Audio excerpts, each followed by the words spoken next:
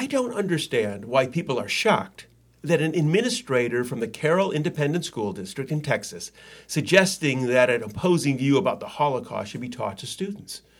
A recording has that official saying in response to a new law about teaching controversial issues that, and now I quote, "make sure that if you have a book on the Holocaust, that you have one that has an opposing view, that has other perspectives." Anger? Absolutely.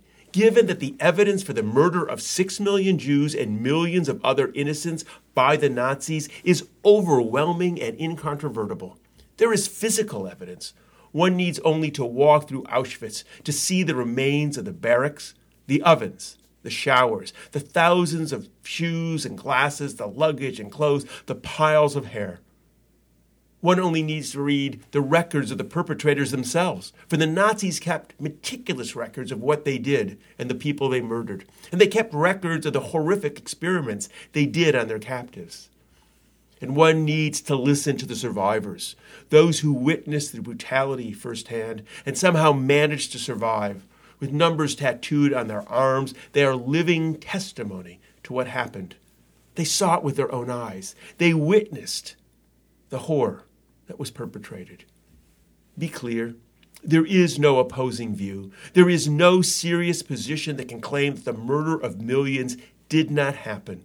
To even suggest it, that there is an opposing view, is vile and flies in the face of common sense and other facts. But we are living at a time when denying the truth and the evidence has become all too common and far too acceptable. We are living in the most scientific of ages, and yet we have people who deny the scientific explanation for the history of life on this planet, the theory of evolution. They want an opposing view to be taught, and so creationism is posited as an alternative. But it's not really. It's not an alternative to evolution. Creationism is just an ancient myth dressed up as if it is more than just a fairy tale.